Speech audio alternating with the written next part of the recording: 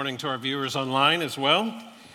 And I too wish you happy Mother's Day. I want to start out with a story. So it was 1976. You can do the math. I was 4 years old. My father, you've heard me say this already, was a Navy man. My mother, a stay-at-home mom. This was before they got divorced and before my sister was born. We were living in Charleston, South Carolina at the time. I woke up one morning. My father had already left for work. My mother was still asleep. And I looked out the window, and I saw the kids walking down the street toward the bus stop. And I decided I would go out the front door and I would follow them. So I'm 4 at the time. I walked down the street. I'm wearing one of those one-piece pajamas, the kind that covers your feet as well. So I followed the kids to the bus stop, and I didn't know what to do when the bus came and took the kids away, so I kept walking. I walked, and I even picked up this little plastic race car from someone's yard, and I kept walking. Eventually, the police picked me up, and they took me to the police station and questioned me.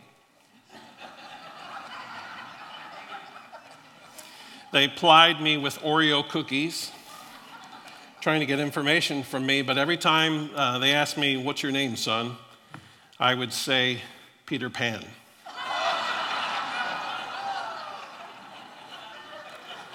Meanwhile, my mother had woken up, was frantically searching the house, all around the neighborhood, wherever she thought a 4-year-old boy might be.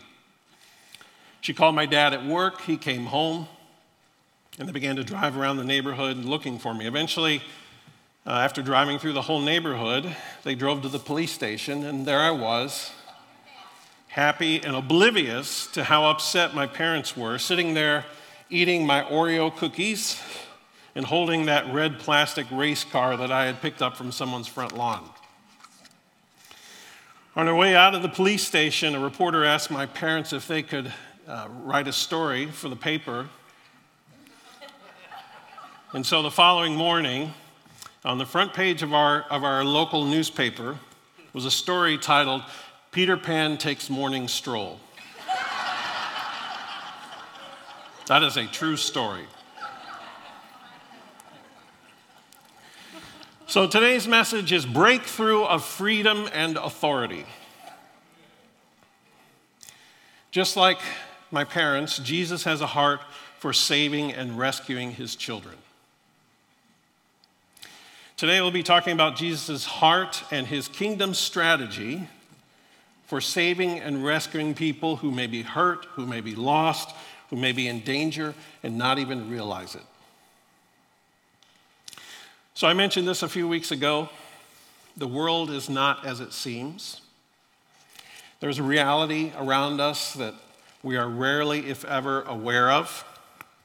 Christianity is not just about going to church, being a nice person, doing good deeds. We live in a world at war. It's all around us. And even though we don't tend to think of it that way, the birth of Jesus was an act of war. It was an invasion. The enemy knew it and tried to kill him as a baby. All of Jesus' life was marked with battle and confrontation. He cast out demons. He rebuked illnesses. He rebuked a storm. He confronted the Pharisees. With a shout, he raised Lazarus from the dead. When Jesus died, he descended to the place of the dead, and he obtained the keys to death and Hades. He ascended to heaven, and when he comes back, Jesus will come mounted on a steed of war with his robe dipped in blood, armed for battle. Hallelujah. Amen. War is not just among the many themes of the Bible. It is the backdrop for the whole story, the context for everything else. God is at war. Jesus told his disciples in Matthew 10:34, he said, Don't imagine that I came to bring peace to the earth. I came not to bring peace, but a sword. Paul says in Ephesians 6 to arm yourselves, and the first piece of equipment that he tells us to put on is the belt of truth. Now, certainly that has to do with being honest, but it's also the need to get a good, clear view of reality. The reality that there is a war that is being waged over our very lives. C.S. Lewis wrote this in his book, Mere Christianity. He said, one of the things that surprised me when I first read the New Testament seriously was that it talked so much about a dark power in the universe, a mighty evil spirit who was held to be the power behind death and disease and sin. The difference is that Christianity thinks this dark power was created by God and was good when he was created and went wrong. Christianity agrees the universe is at war.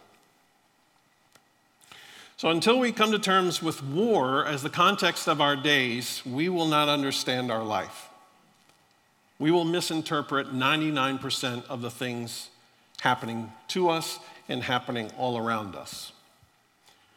We know who will win in the end because Jesus will return triumphant. But in the meantime, the enemy's doing everything he can to steal, kill, and destroy as many people as he can before that happens. For now, life is a bloody battle. You won't understand your life. You won't see clearly what has happened to you or how to live out the rest of your days until you see it as a war. Do you want to wake up and see the world as it truly is? Paul said in Ephesians 5:14, he said, "Wake up, sleeper, rise from the dead, and Christ will shine on you." You live in a world at war, and you must fight for your life and fight for your heart. The enemy's plan is first to assault your heart. He does it with temptation, deception, distractions, lies, idols, materialism, greed, pride, lust, and more.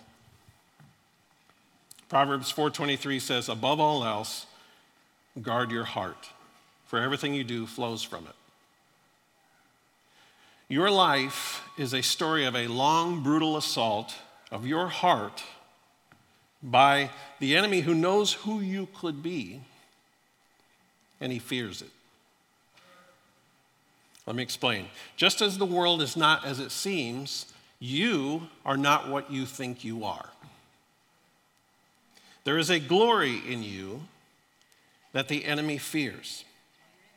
And he is hell-bent on destroying that glory before you can act on it. We've heard a lot about original sin in the church, but we've not heard much about original glory. Original glory came before sin, and it is ingrained much deeper into our nature. We were crowned with glory and honor. There is something in almost every man, it began when you were a little boy, that longs to be brave.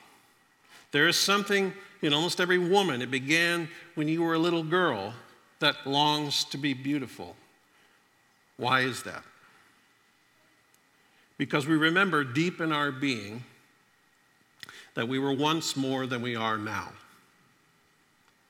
That glory is the object of a long and brutal war. The enemy doesn't want you to see it.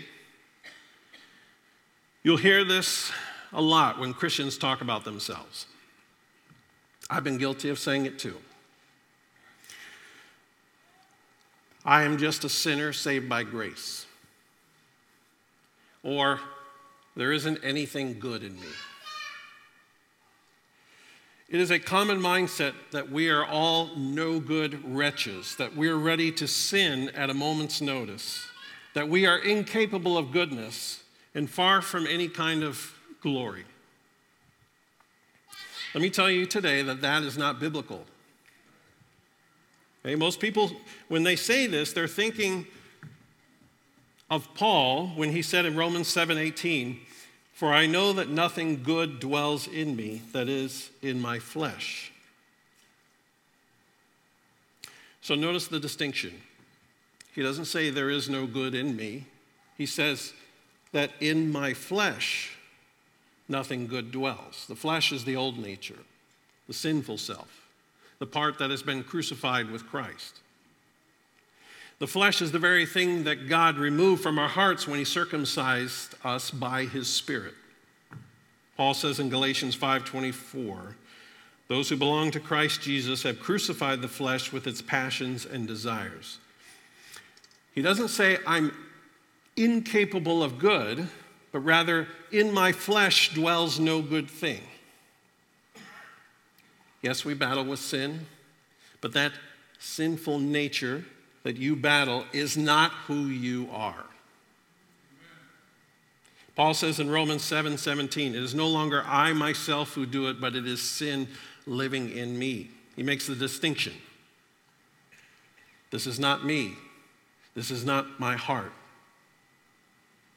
Listen to the way Paul talks about us. He says in Philippians 2, 5 through 16, or 15 and 16, he says, "You will shine among them like stars in the sky as you hold firmly to the word of life." We are supposed to shine. Jesus said, "Let your light shine before others." So all this groveling and the self-deprecation done by Christians is just shame posing as humility. Shame says, I'm nothing to look at. I'm not worth anything. I'm not capable of any goodness. Humility says, I bear a glory, but it is a reflected glory, a grace given to me by God. Your story does not begin with sin. It begins with a glory given to you by God. Your story does not begin in Genesis 3 with the fall of Adam and Eve. Your story begins in Genesis 1 when God created man and woman in his image and he proclaimed, "It is very good." None of us would argue that God is not glorious. Certainly he is. Well, you are his offspring, his child, created in his image. God created the heavens and the earth, the swirling galaxies, the stars, the seas, the animals, every form of bird and plant and insect and creature. And he exclaimed that it was good. But it wasn't until after he created mankind, and that includes you, that he exclaimed, "It is very good." Your original glory was greater than anything that has ever taken your breath away in nature.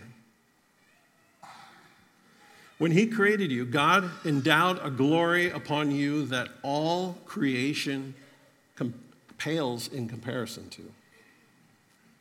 It is a glory that is unique to you, much in the same way that your fingerprint is unique to you. And you know it. Somewhere deep inside of you, you've been looking for it your whole life. You remember faintly that you were once more than what you've become. Your story didn't start with sin, and thank God it won't end with sin. It ends with glory restored. Romans 8:30 says, "Those he justified, he also glorified." If you have given your life to Jesus Christ, you have been transformed and you are being transformed. You've been given a new heart, and now God is restoring your glory. He is bringing you fully alive. St. Irenaeus, he was a 2nd century Greek bishop, he said, "The glory of God is man fully alive." Psalm 16:3 says, "As for the saints who are in the earth, they are the majestic ones in whom is all my delight."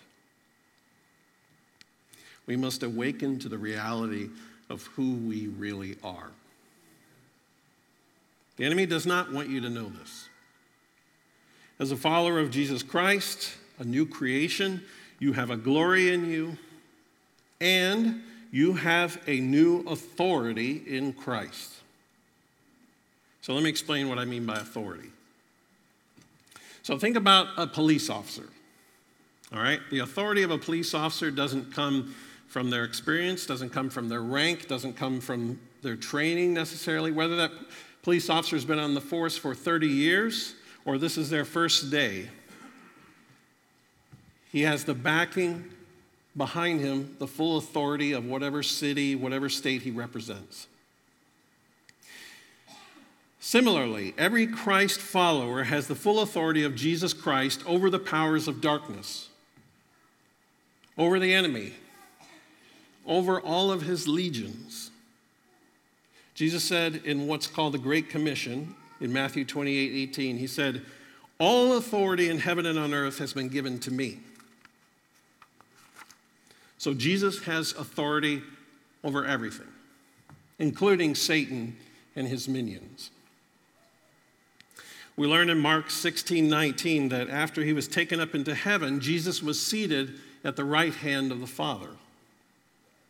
Mark 16:19 says, "When the Lord Jesus had finished talking with them, he was taken up into heaven and sat down in the place of honor at God's right hand." Okay, so Jesus is seated at the right hand of the Father. And then we learn from Paul in Ephesians 2:6, it says, "God raised us up with Christ and seated us with him in the heavenly realms." Okay? This means that we approach spiritual warfare from a position above the forces of evil. The Bible says in 1 Corinthians 6:3, we will one day judge the angels. Because we're in Christ, we're already in a position over and above the powers of darkness. Not only that, not only do you have full authority because of Jesus in you, you also have the Holy Spirit living in you. 1 John 4:4 says, "For he who is in you is greater than he who is in the world." Right? If we're in Christ, we are seated with him at the right hand of the Father in the heavenly realms with a position of authority over the powers of darkness. And we have the indwelling of the Holy Spirit. Greater is he who is in me than he who is in the world. Okay? So, in scary movies, which I haven't seen in a while,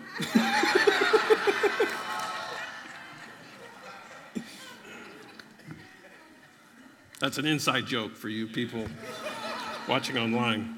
All right. So in scary movies where they show an evil spirit tormenting a family, it's funny but sad that they usually do everything but what they should do, right?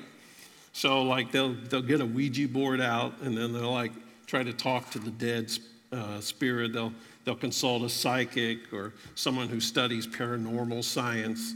And these things always just make it worse, right? And that's why the Bible forbids these things. I always wonder in these movies, like, where are the Christians? Like, why don't they get some Christian friends and come over and pray and read scriptures out loud and call on the name of Jesus, right? Take authority over those evil spirits and cast them out. If they did that, the movie would be like 10 minutes, right? It'd be over.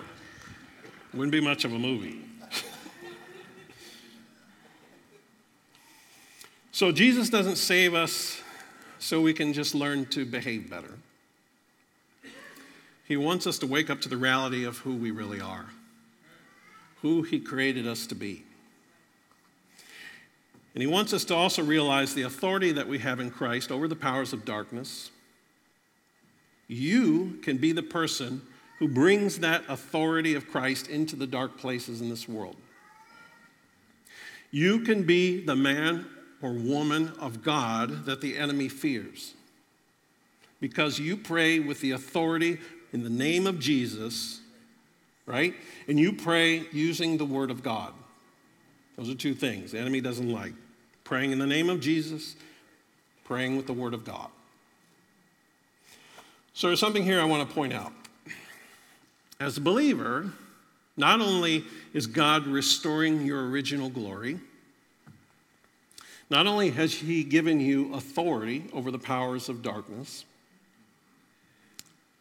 salvation in Christ always includes a call to ministry. Every follower of Jesus is called, gifted, authorized, and commanded to be a minister. Okay? God has uniquely shaped each individual for a specific ministry. God has given all of his children gifts that can be developed and that can be used for his holy purposes, right? Everyone has something to offer. If you are a follower of Jesus Christ, you are a minister. If you can hear my voice and you are a follower of Jesus Christ, you are a minister. Okay? So if you are a minister, then what is my role as a pastor? Okay? Ephesians 4:11 through 13 says, "So Christ himself gave the apostles, the prophets, the evangelists, the pastors, and teachers to equip his people for works of service, so that the body of Christ may be built up until we all reach unity in the faith and in the knowledge of the Son of God and become mature, attaining to the whole measure of the fullness of Christ." The equipping of people for ministry is our primary role as your pastors. The task of the pastoral team here at Life Church is to oversee the activation, the training, and the development of people into ministry. So one of the best examples of this in Scripture is Jesus and Peter. Right? When Jesus called Peter, his name was Simon. But Jesus changed his name to Peter. The Greek word is Petros, which means stone. His name in Aramaic was Cephas, which means rock. Why would Jesus call him that? Was Peter like a rock? Not really. Peter was pretty emotional and unstable. He spoke without thinking. Many times he'd say things or he'd ask questions that he would later regret.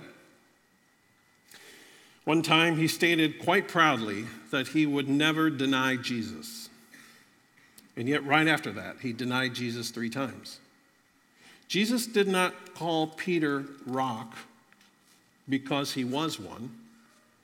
He called Peter rock because that's what he was going to become.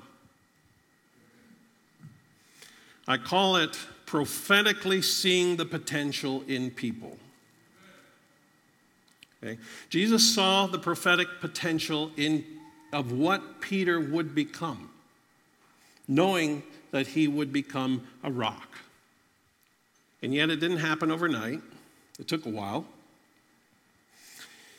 So when a sculptor looks at a stone, he doesn't see the ugly and the dirty, misshapen rock that's in front of him. Rather, he sees in his mind's eye the finished work.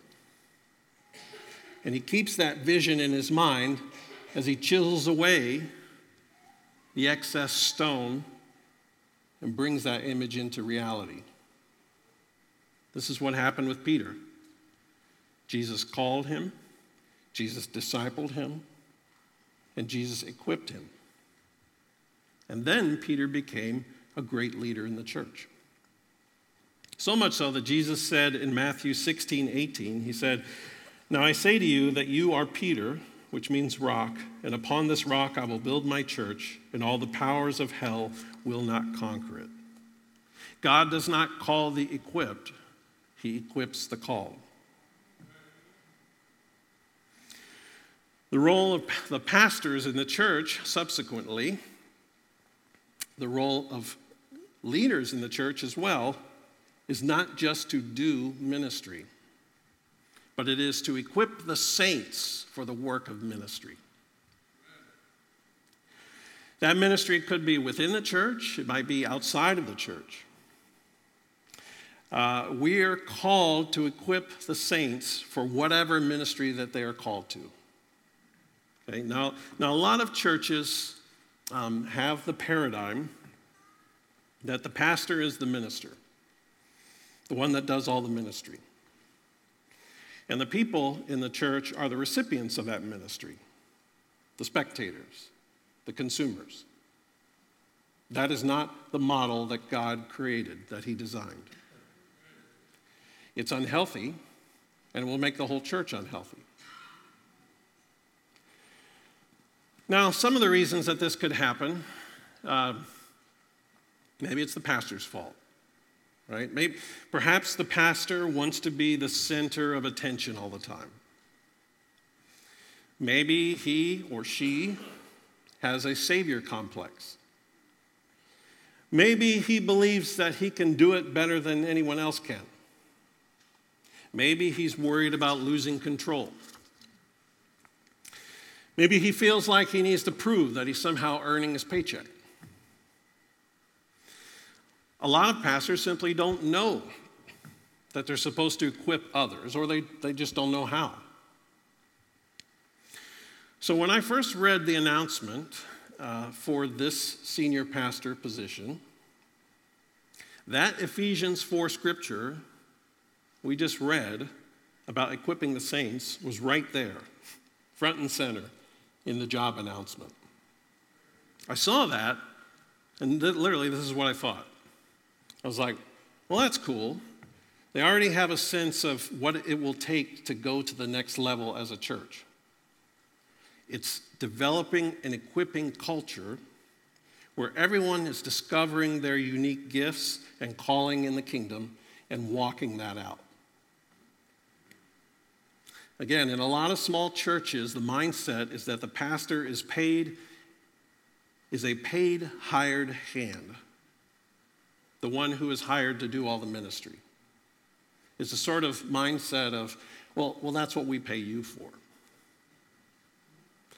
That's one reason why those churches stay small and they don't reach anyone new. It's another reason why pastors often end up burning out. Do you know the average tenure of a pastor is 2 years? Isn't that crazy? Like you think of all the time it takes to prepare, to get educated, to become a pastor, and then the average one lasts 2 years. So when I went on staff at my last church in 2007, the church was running about 1,200 average weekend attendance at the time. And my boss told me this. He said, Roger, I am not hiring you to do ministry. He said, if you do ministry and you work really, really hard, you might impact 200 people, and the rest of them won't even know who you are. I'm hiring you to activate, to train, to develop other people to do ministry. He said, if you do that well, the church will continue to grow, everyone will be serving in their sweet spot, in their giftedness, and you won't burn out. And that's what I did. We grew to about 3,000 in the average weekend attendance during my tenure there. In terms of small groups, during the normal year, we had about 300 small groups with about 2,000 people in them. And then once a year, we would do these big church-wide small group series. And during those times, we would bump up to having about 600 small groups with about 3,600 people in them. 3,600, that's 20% more than our average weekend attendance. The only way that is possible is by having an equipping mindset and building an equipping culture. If I had tried to do that all myself, I would have been divorced or dead before I could personally pastor all those people. So let's go back to Jesus and what he modeled. I think it's good to look at how Jesus did things, right? Because he was the model, the perfect model. Okay? So you look at Jesus, and being the Son of God, he could have always been the center of attention, and yet he equipped his disciples and gave them important responsibilities. Jesus could do the work better than any of them, but he equipped the disciples to do the work, and he sent them out 2 by 2, right? So one of the examples I want to point out to you, sometimes we miss this. One of the examples was doing baptisms. He didn't do them. The disciples did them. Okay, John 4:2. It literally says, although in fact it was not Jesus who baptized, but his disciples. Jesus is the Son of God, right? All authority and power belong to him, and yet he gave this job to his disciples. Why? To equip them. To model that a leader shouldn't do everything himself. Jesus was going to leave, right? He was going to ascend. And he had to train up the disciples to do the work. Every Christian leader should be in the process of continually working themselves out of a job. The goal of a leader should be training up others to take our place for when God calls us to take the next step in his plan for us. Right? So I've been here for 6 weeks now, and I've been doing training with the pastors every Tuesday afternoon. And so 2 coaching questions I've been asking them are these. The first is, if God suddenly doubled the number of people in the church and in your ministries tomorrow, would you have the leadership infrastructure and the systems in place to handle it? And the second question is, if you suddenly died tonight, would the ministries that you oversee decline, plateau, or grow without you? Both of these are equipping questions that get you thinking with an equipping mindset. I've seen a lot of pastors in a lot of churches who they're praying to reach people for Jesus, but they don't develop enough leaders, and they don't develop the necessary systems to pastor and disciple all those people if God did bring those people. If you pray to catch more fish and God suddenly brings the fish, you won't catch them. Not until you build a bigger net. Right? Jesus equipped the disciples for the work of ministry. And if he hadn't, they would have had no idea what to do after he left. Not just pastors, but every leader at Life Church should intentionally be developing others and intentionally reproducing themselves. Jesus did it. Paul did it. This is Jesus' kingdom strategy. Right? The Great Commission. Matthew 28, 18 to 20. Some of you have this memorized. Then Jesus came to them and said, all authority in heaven and on earth has been given to me. Therefore go and make disciples of all nations, baptizing them in the name of the Father and of the Son and of the Holy Spirit, and teaching them to obey everything I have commanded you. And surely I'm with you always, even to the end of the age. And this strategy is not a strategy just for linear growth. It is a strategy for exponential growth. Multiplication rather than addition. So what does it look like when we do what I'm talking about? It's like, okay, Roger, give me a picture. What does this look like? What does it look like when we walk in our identity in Christ, when we walk in the authority of Christ, and we accept Christ's commandment to go and make disciples? What can we accomplish by doing this?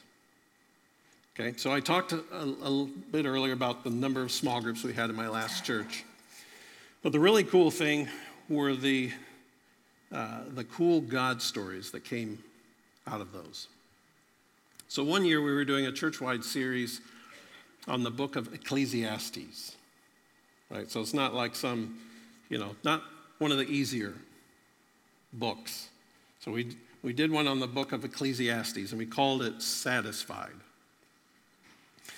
So we do these church-wide series where we'd encourage everyone to facilitate a small group, and sure, they could invite their Christian friends, but we really encourage them to reach out and invite their unchurched friends as well. And we give them everything they needed to do it. We would put together, they had weekly small group study questions, a DVD with like 10 to 15 minute video to show in their group each week, daily devotionals. We even had our worship team put together a worship CD where they wrote some of the songs, they recorded them, and they put them together for groups to use. So the idea was that you would hear the sermon on the weekend, you do the devotionals each day, and then they gather in their small groups, they do like an icebreaker kind of thing, they'd watch the video, they'd have a discussion, they'd worship, they'd pray. So there are a lot of cool stories that came out of this, but in my opinion, here's one of the coolest. So there's a lady in our church who had several friends who danced at a club. They were strippers. She asked them if they wanted to do a Satisfied group with her. They said, well, it must have been the Holy Spirit doing this. They said, sure. But would it be okay if they did it at the club right before their shift started?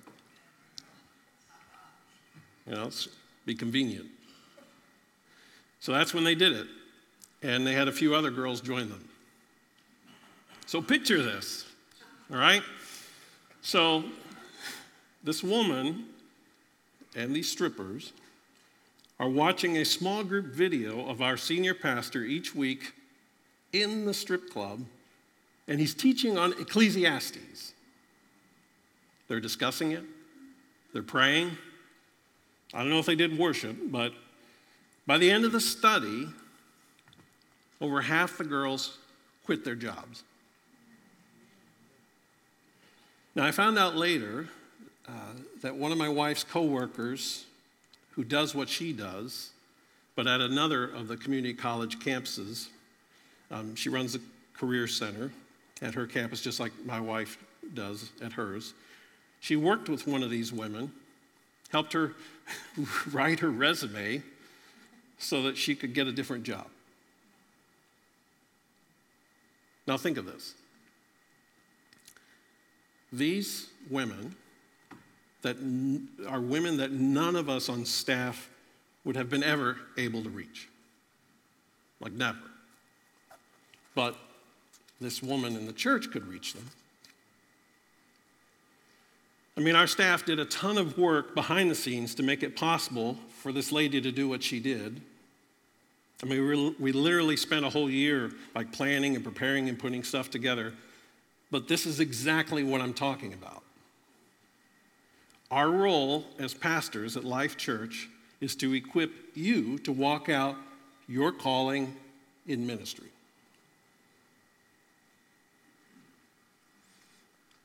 So, some homework. This week, I want you to think and pray about 2 questions.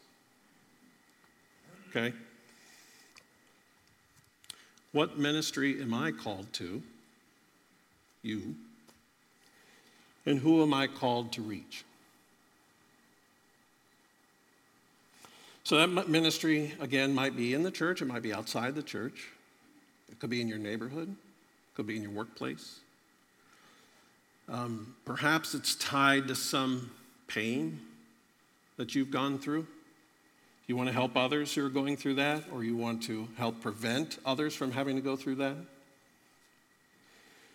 Maybe you have a heart for kids or teens or the elderly or shut-ins or people with disabilities or addicts or single moms, people dealing with grief. Maybe you want to help with people's marriages. Maybe you want to go visit people in the hospital. Maybe you want to help out with in an inner healing ministry. That's coming. I prayed about it. The Lord's pretty clear. That's one of the first things I'm supposed to work on. Or maybe you want to help people with their finances. That's coming too. Maybe you want to help people grow spiritually. Maybe you want to help lead a small group. Maybe you want to be a mentor. Maybe you have come out of the bondage of religiousness and legalism, and you want to teach people about what it's like to live under the covenant of grace instead of the covenant of works. Maybe you want to find ways to love on our community and serve them. Maybe you are super passionate about the empowering, transforming presence of the Holy Spirit, and you want to be part of creating a culture at Life Church where, wherever we gather, there is freedom and dependence on the Holy Spirit. Okay? Maybe you can help us figure out how to take the ministry of the Holy Spirit out of these walls and into our community. Again, ask God and pray through those two questions. What ministry am I called to? And who am I called to reach? And then let one of us pastors know. We'd love to sit across from you, hear your heart, hear your story, help you figure out what that looks like. You can email us, Facebook us, call the church, whatever. Okay? We want to equip you to walk in the freedom and the authority that God has given you and to walk out your calling in the kingdom of God. That's why I'm here. All right, let's pray. Lord, we thank you that you created us with original glory. That as followers of Jesus, you've given us the authority in Christ over the powers of darkness. We thank you that you've called each of us to some unique, particular ministry that you've reserved especially for us. Help us, God, to discover what that is and to walk that out. God, I pray you would speak to each person who is hearing this. Just give them a Holy Spirit nudge, letting them know what their next steps should be to walk out their calling in the kingdom. God, I pray that each person hearing this would so fulfill the calling that you put on their life that at the end of their life they would hear you say, "Well done, good and faithful servant." I pray that in Jesus' name. Amen.